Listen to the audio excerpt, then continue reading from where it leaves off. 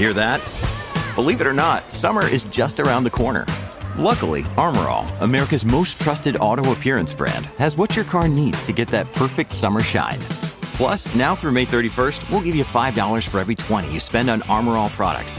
That means car wash pods, protectant, tire shine, you name it.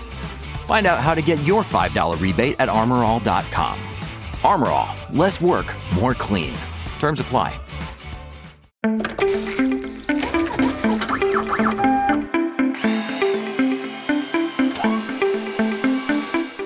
Hey, welcome to OEM Update. This is technology editor Charles Rathman, and on this episode, we're talking about construction equipment electrification and specifically how to design, specify, and manage products around lithium-ion batteries.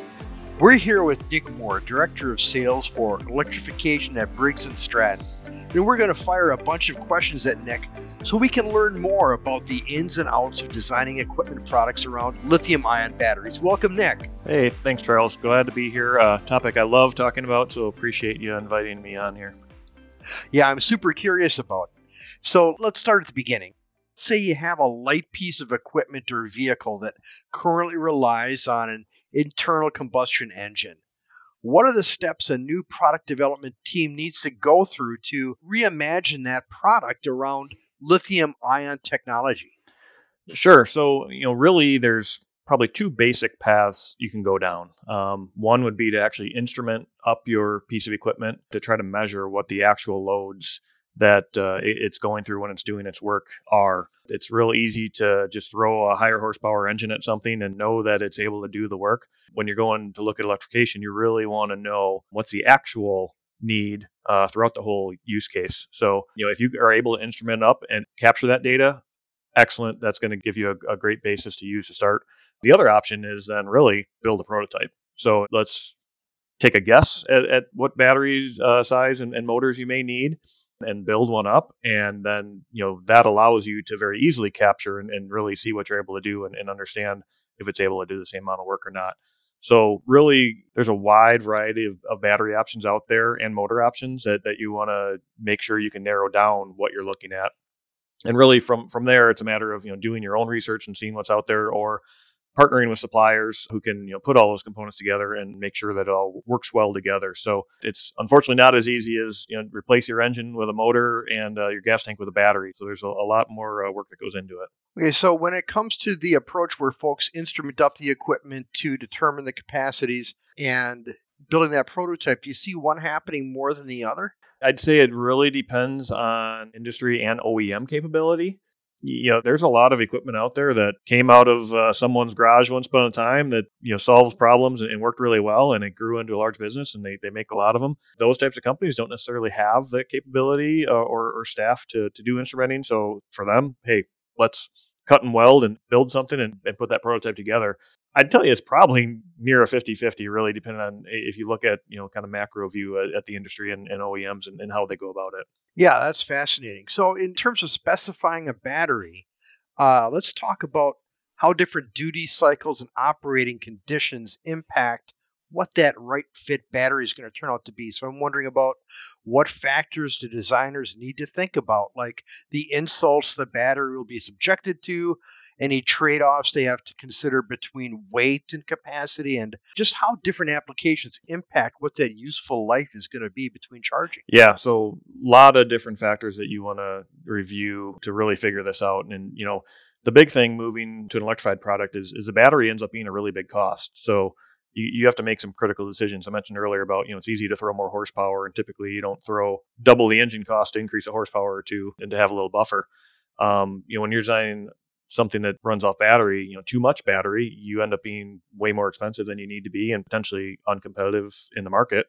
Too little battery and your customers get a bad experience because, they don't get the runtime, or maybe, it's underpowered. You saw a lot of that in the years past when in certain industries, as they started to go to electrified equipment, customers would typically say, oh, there's not enough power. Well, it's because the OEM maybe made a decision trying to save on cost that ended up giving them that less power. There's plenty of power capable to do a lot of work in electrified equipment. So it's really, unfortunately for the OEM, that's really the paradox, is how far to go in either direction. So a couple of key aspects that are really critical to helping you decide, which battery is right for you. Because again, just looking at what kind of battery and the battery specs is so broad in this market right now. So, one key aspect is you look at a lithium ion battery and they have a specific operating temperature range, which is, the cell temperature, not just the ambient temperature. So if you run in a hot area, you really got to consider how hard you run that battery. The battery's current or amperage that the battery is capable of, is basically what would translate most similarly to when you think of the power to do the work. So the higher amperage you're pulling, the harder the cells are working, which can build temperature. You really need to look at, how hard you want to run a battery, because along with that, you can start reaching those high-end limits.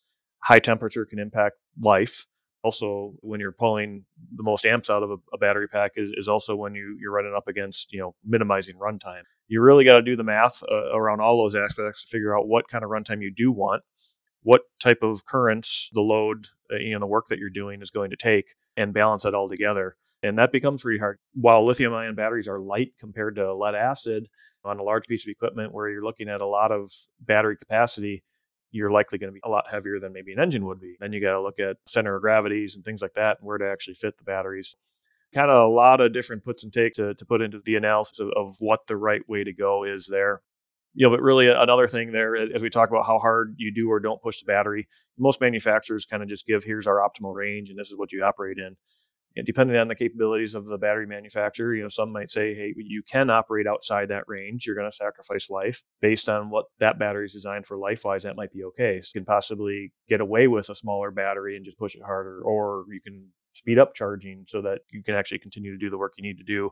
So you really want to understand what the battery manufacturer's base recommendations are, but then what their knowledge and capabilities are to work with you as an OEM to possibly work outside of that if it's possible. Yeah, so it seems like this isn't a simple and straightforward process. And frankly, a lot of our OEM off-highway readers may be new to electrification. They may be wondering where they can go for help as they go through this application and specifying a battery. I'm not sure if there are people out there who can help them designing around a specific battery for products they may already have that rely on batteries, or how those processes differ in terms of timeline and scope if you already have a battery in your product versus designing a product that had formerly relied on an internal combustion engine around lithium-ion batteries.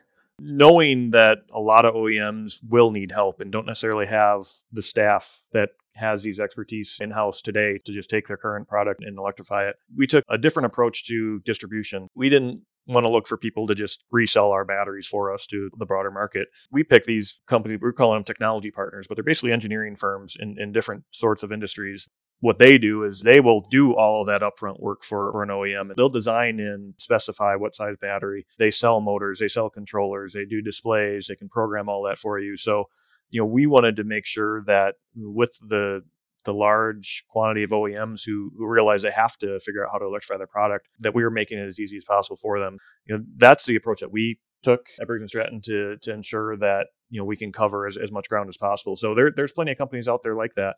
Beyond just who we partnered with, there's other engineering firms out there that do that kind of work. For the more capable OEMs, they're typically able to work just directly with us. We have our application engineering center that can give them enough detail and kind of best practices and things like that. When they do have some more electrical knowledge on staff, you're able to get through that. But yeah, there is a lot of folks out there that are able to help. Replacing an engine is likely more difficult than when you're replacing batteries.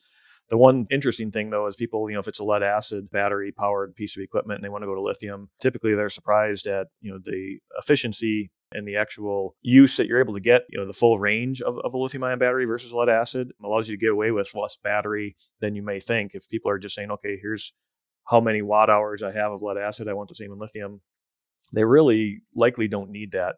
The other thing is lithium is able to give you some higher spikes for short duration. Again, that if you have some high loads, you don't need to over battery size it and you can kind of size yourself away from the competition. A lead acid conversion is probably easier because they're already doing motors and things like that, but it definitely is different. Some OEMs, you're able to help them say, oh, here's a battery size together we think that works. They already have some motors and controllers picked out. You're talking a couple of weeks to a month to get up and running and start getting data. Some other types of products and OEMs, it can be a year-long project of redesigning, trying to fit where motors can fit.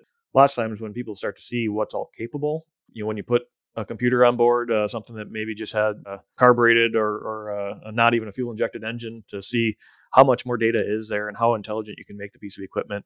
Sometimes they want to keep going down that path. So it can become pretty large project to start from scratch. And then again, the big thing is really figuring out how much battery you need to get that runtime. It's easy to just dump fuel in a gas tank, but when you have a finite amount of battery capacity before you have to recharge, you need to make sure you have that dialed in so that the users are going to get the runtime they want. Yeah, and I think that runtime is something that is going to remain important over the life cycle of battery in that piece of equipment, because it seems to me, and feel free to let me know if I'm not correct about this, is that visibility into how many hours or how much capacity a battery is left before it needs to be recharged is pretty important, because you want to deliver usable equipment that's intuitive. So I guess I'm wondering what capabilities OEMs should look for in a battery to make sure that they can expose battery health information to end users, and what kind of information is typically available and important in that setting. Sure. So the one thing with lithium-ion batteries is they do require a battery management system, or referred to as a BMS, on board, which is basically the computer to help keep them safe, but also really to control how much power they deliver. Because if you just shorted a lithium-ion battery, it's going to give you everything it has instantly. Having a BMS on board is what kind of regulates that and will keep the battery running within the range that you want it to. Really, when you're looking at the landscape of what's available for batteries, you find a very wide range. You can buy batteries that don't even have a BMS. It's up to you to source your own and program it and all that. There's some that have a BMS, but may have very minimal information available, all the way to some that give you way more data than you'd ever want. And it's really the sky's the limit, and how you want to share with the user what's going on with their whole application. Definitely need to do your homework there and understand exactly what's available.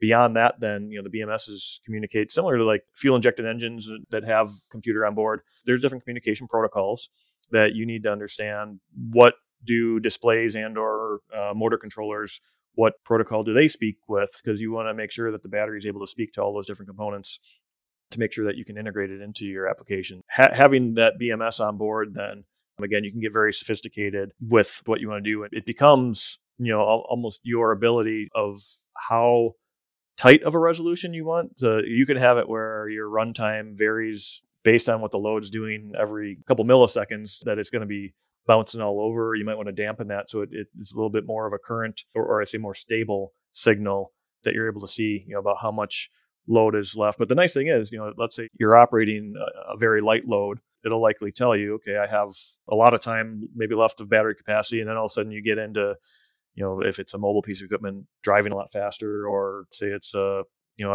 mini excavator or something, you're starting to dig a lot heavier, it'll real time change and tell you, okay, based on the load that you're experiencing now, here's how much runtime is left. The displays that are out there, you can kind of custom make them to look whatever you want and give that information. Like I said, kind of sky's the limit, but definitely information that's available that OEMs need to consider how much or how little to go to their customers.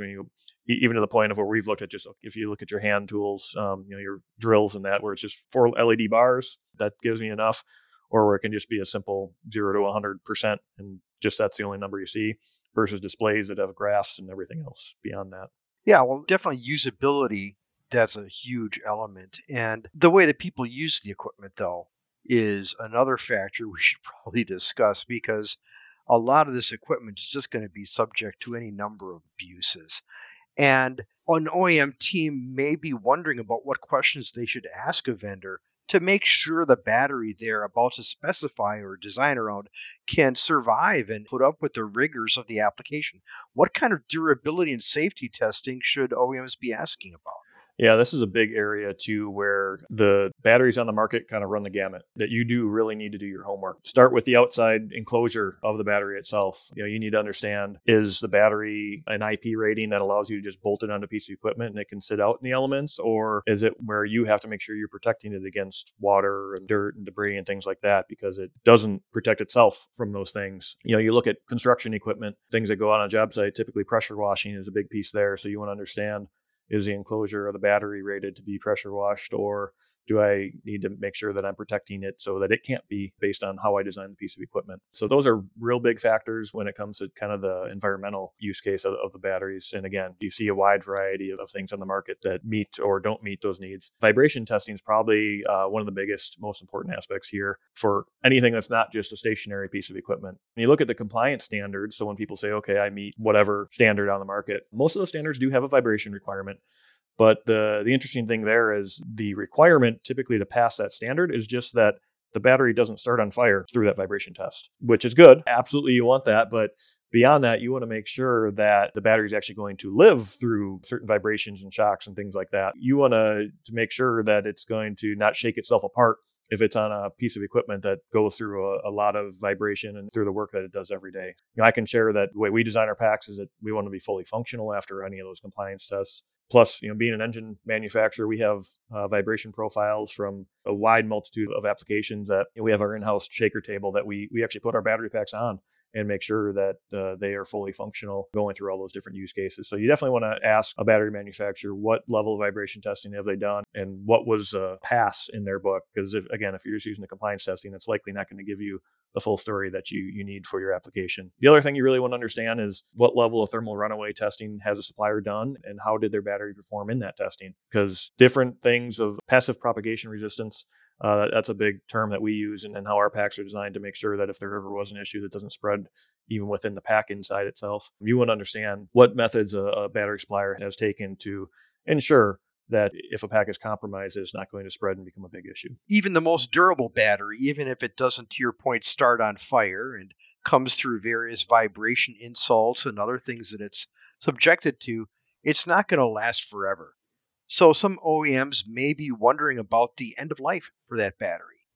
What with the new EU regulatory framework for batteries and environmental sustainability and government's push here in the US, what do people need to think about when it comes to where that battery goes when it dies and the environmental fate that it has? It's an interesting one because a lot of people always think of end of life as maybe one thing in their mind, but really when you think about it, it can mean several different things. It can be that the battery just doesn't have the capacity anymore to do the job it used to do, so it just doesn't have the runtime anymore.